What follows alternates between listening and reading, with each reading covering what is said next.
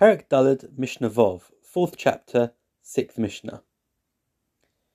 Rabbi Meir says, Kol melacha shehischil bo kodem la'arba asa, any work which one began prior to the 14th of Nisan, gomor ba'arba asa, is allowed to then complete it on the 14th, until noon. This is referring to even where it is customary not to do work on the 14th. If it started it on the day before and he just needs to complete it on the 14th, then that's okay.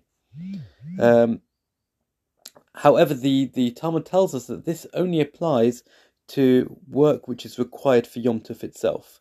However, if the work is not required for Yom Tov, then it's okay if it's a place where it's customary to do work, but where it's customary not to do work, he may not even finish it.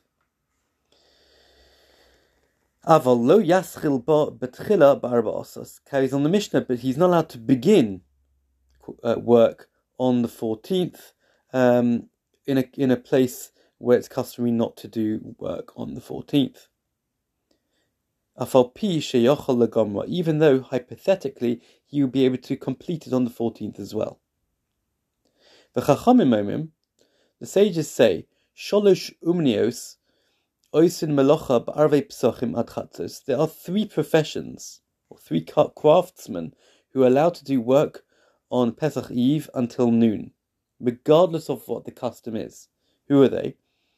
Ve'eluhein, these are they: hachayotim, tailors; hasaporim, barbers; v'chovsim, and launderers.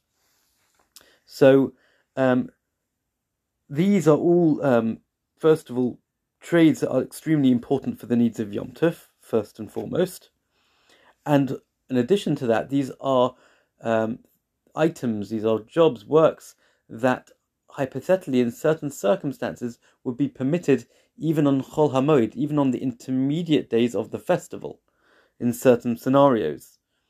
For example, where it was not possible to be done before Yom Tov.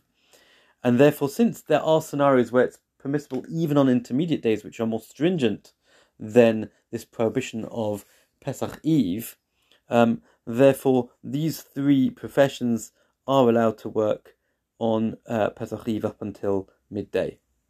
Rabbi Yossi bar Yehuda says, not only these three, af haratzonim, also the leather workers. These are shoe manufacturers. They can work on Pesach Eve until noon. Why? Because since those people who are pilgrims, they're going up to Jerusalem for the Yom Tov, they're allowed to repair their shoes during Chol HaMoed, during the intermediate days. Therefore, leather workers may make new shoes on Pesach Eve until noon. However, the rabbis, the sages, who we mentioned above, who said it's only three works that are allowed, three tradesmen, they don't include the leather workers, because it's one thing to permit fixing shoes, but making them from scratch is a very different story. And we rule like the Rabbanon, like the Chachamim, like the sages.